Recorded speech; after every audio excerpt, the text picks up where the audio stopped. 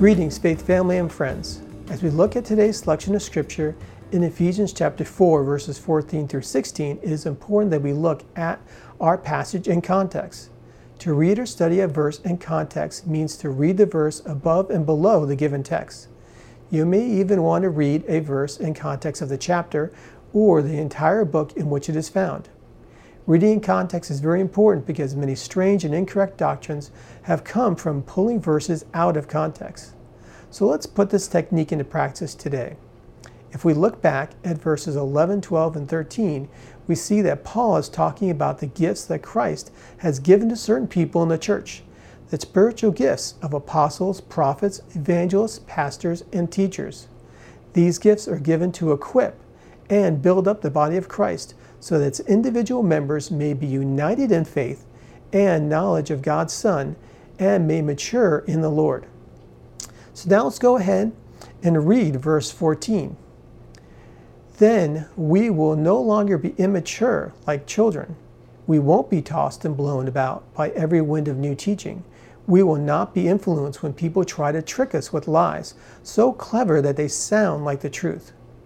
So in the light of the context of verse 11 through 13, we see in verse 14 that Paul was not calling them children who are taken in by every new teaching that comes through the city.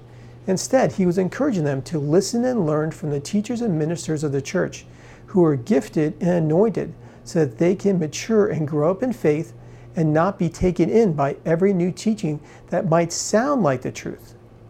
Paul continues this thought in the next verses by saying, "Instead, we will speak the truth in love, growing in every way more and more like Christ, who is the head of his body, the church.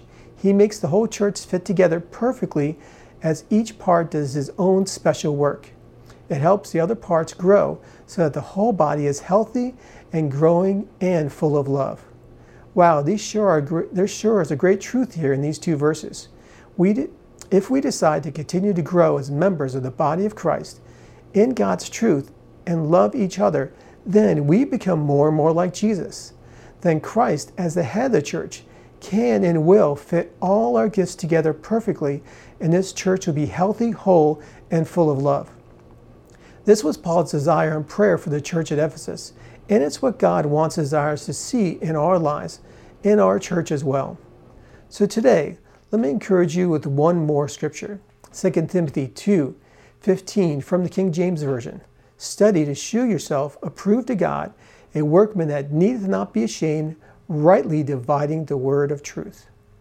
Dedicate yourself to the study of God's word so that you can grow and discover the great gifts that God has given you and use them in love and encourage those around you.